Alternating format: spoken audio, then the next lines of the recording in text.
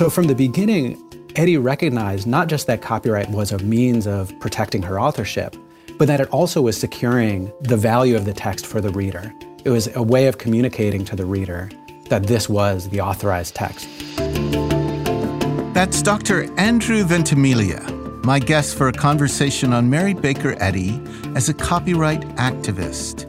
Dr. Ventimiglia's research on Eddy and copyright law provides for a foundational chapter in his forthcoming book, Copyrighting God, The Mediation of the Sacred in Religion and Law, which is under contract with Cambridge University Press. I'm Jonathan Eder, Programs Manager at the Mary Baker Eddy Library, and welcome to Seekers and Scholars, a podcast found at the intersection of scholarly inquiry and spiritual quest. The library provides a wealth of resources on the life, work, and writings of Mary Baker Eddy and the living history of the Christian Science movement that she founded. I'm delighted to have with me Andrew Ventimiglia to discuss issues around copyright and their importance to Mary Baker Eddy and other writers in the 19th and early 20th century. Welcome, Andrew. Thank you. I really enjoy being here. Well, it's great to have you with us. Andrew, we first got to know you a couple of years ago when you came here to the library on a fellowship to explore the subject of Mary Baker Eddy and the importance of copyright to her and to her writings, specifically Science and Health with Key to the Scriptures, and just to her leadership and caretaking of the Christian Science movement that she led and that she founded. In reading your fellowship application, I was so struck by the interdisciplinary approach that you were going to bring to this subject, which made sense considering your rich background in media studies, religious and cultural studies, and now in legal studies. It really resonated, Andrew, because so much of what I've discovered in presenting Mary Baker Eddy in different contexts is how interdisciplinary a life she had. She had this deep spiritual revelation, but what it required of her effectively was that she developed this expertise in a variety of professional fields, and often really to be a trailblazer in order to bring Christian Science into the public sphere.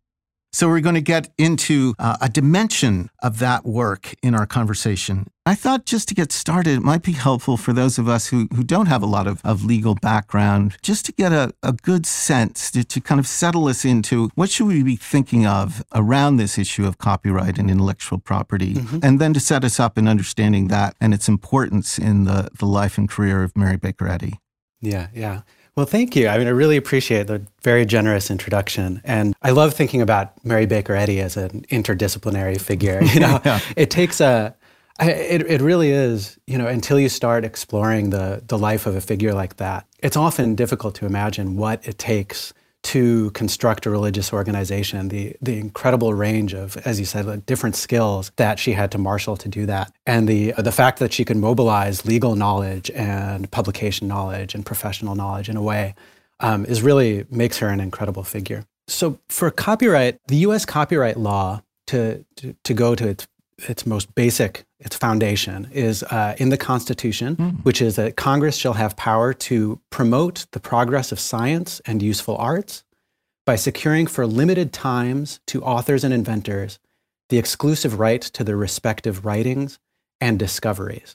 Wow. And so what that clause did, it provided the foundation for copyright and patent law. And usually we think of copyright, patent, and trademark collectively as the set of intellectual property laws, even though they all have very different histories, actually legal histories, but they're often kind of clustered together. So copyright in particular is an author's right. So it's to protect any work that you author, whether it's a text or a film or photography, anything that in the language of copyright law is fixed in a tangible medium of expression, it becomes yours. You have ownership over it. And usually what that means is it's a publication right. So you have the right to publish it how and where you please, but it also involves other rights attached to it. So you also have the right not to publish what you produce, right? So it's a level of control over the thing that you produce. And that's something that's shared amongst all of what we cluster together as intellectual property law. It kind of goes back to the philosophies of John Locke, who would describe that, you have the world of nature, right? And nature is part of the human dominion. And humans, as they remove something from nature, they mix. So for instance, if someone were to cut down a tree and turn it into wood to build their house, they've mixed a part of themselves into the raw materials of nature, and as such, now have ownership over it. So as they transform the tree into wood for construction, it becomes theirs, and the object itself begins to have a trace of the human that put their labor, put their creativity into it.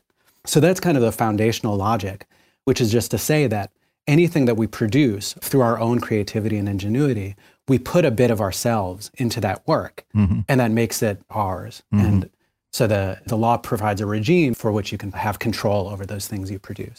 Yeah, so that's copyright in a nutshell. Well, that was wonderful. I mean, I could follow it, and I was inspired by it, and by our Constitution. It was so succinctly and clearly phrased. So, how does Mary Baker Eddy's story intersect with this?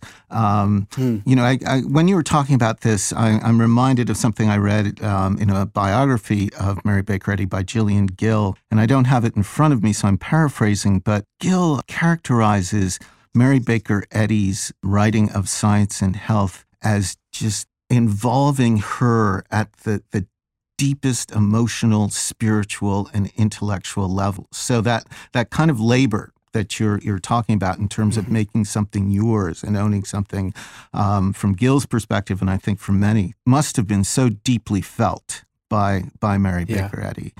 Yeah, I mean, Mary Baker Eddy as an author is such a fascinating figure because, first of all, she prided herself on her craft, right?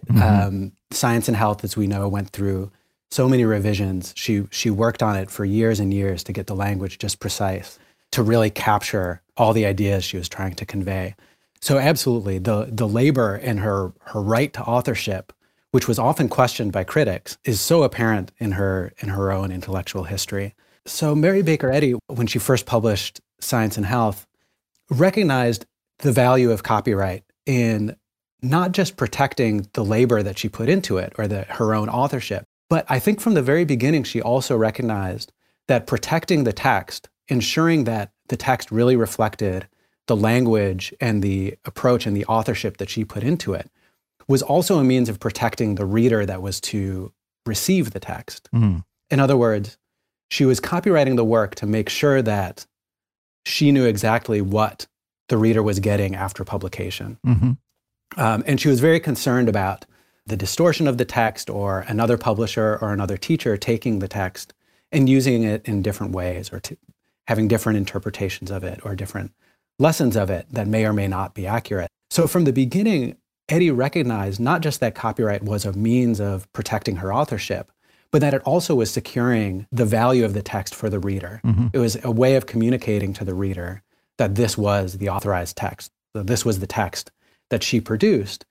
And so when readers encountered the text, they could be legally certain that the text they were receiving was essentially the voice of Eddy, and through Eddy, access to the divine truth that she was trying to convey. Yeah, that must have been extremely important to her because, I mean, her description of Science and Health is so often that it's a textbook. It's something that's actually giving direction for application and practice by others. So for it, for that integrity to be protected must have been especially crucial for her. Yeah, absolutely. I think we can see this early in her history. Mary Baker Eddy, when she first secured her copyright, one of the first actions she pursued was against a former student of hers, Edward Arends. His primary infringement was the fact that he was producing a pamphlet that included large passages from Science and Health, as well as Eddy's earlier pamphlet, The Science of Man. But one of the things that I think most bothered her was not simply the infringement, but also that Arends was incorporating these new materials into his own teaching plans, was creating lessons, and essentially was spreading a set of teachings that was very similar to Eddy's, but different enough that I think in Eddy's perspective could be very damaging, could mislead people. So for Eddy, using copyright in this particular instance was also about ensuring that as you say, the textbook, the Science and Health as a textbook, as a guide for others, would not be damaged by distortions or textual adulterations that others could impose upon it. So how did she get to an understanding of copyright? How did she become informed about this? And what was the path that she took? These days, I just ask my buddy, do you know a copyright attorney I can talk to? Was that available to her? How did she have to become capable in this area in that time?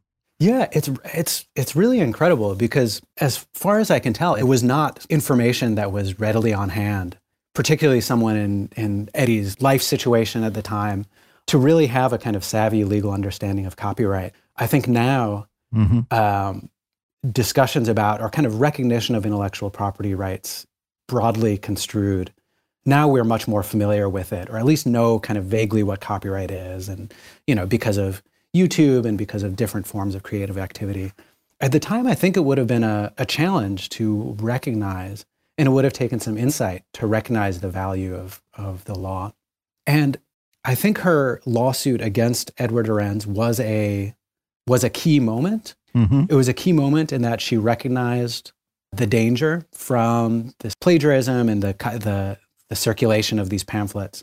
And so Arends published the pamphlet in 1881, and in January of 1882, Mary Baker Eddy and her husband Asa went to D.C. explicitly to research copyright. Wow! I imagine there aren't very robust records of the trip, but they clearly learned a good deal of at least the range of their rights, because in 1883 they filed their bill of complaint against Arends.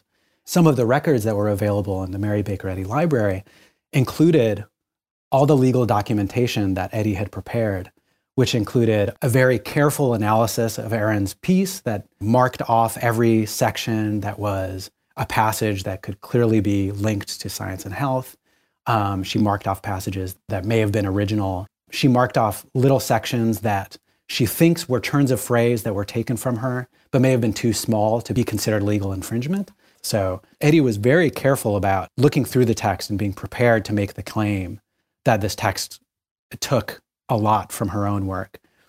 They had a number of different exhibits that included all the documentation that proved her registration of science and health. So 8 exhibits tracking registrations and transfers with the Copyright Office. So the Arends case becomes a kind of crash course in learning about copyright and learning about its value. Yeah. And she won the case with pretty much no problem. And in doing so, I think afterward recognized just how valuable it was to keep these careful records, to keep careful registrations, and to be attentive to those issues, because that kind of in turn, that legal success in turn bolstered her spiritual status or her religious status. And Arends was very explicit in the case about using the case to say that Eddy did not author the things that she authored.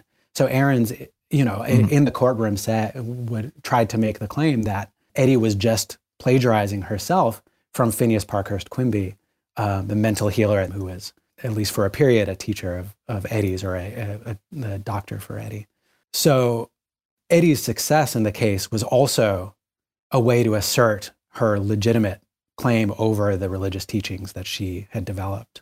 These kind of issues around plagiarism, particularly with regard to Quimby, come up again with Mark Twain, et cetera. But really, to me, they always read as being very, very thin.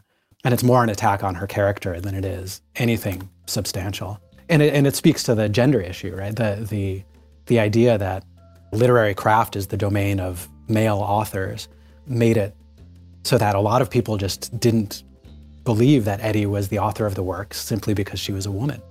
So Arends introduces that claim, but really goes nowhere with it. That brings us to the end of part 1 of our conversation with Dr. Andrew Ventimiglia on Mary Baker Eddy as a copyright activist. In part 2 of our discussion, we'll delve further into the importance of copyright law to Eddy and other writers, in particular Mark Twain. We'll be releasing this episode next week. If you'd like to look at the copy of Edward Arends' pamphlet that Mary Baker Eddy marked up and used in preparing her lawsuit on copyright infringement, please view the links on this page or within the Info tab of your podcast app. I'm Jonathan Eder, Programs Manager at the Mary Baker Eddy Library. Thank you for listening to Seekers and Scholars. This podcast is produced by the Mary Baker Eddy Library. Copyright 2018.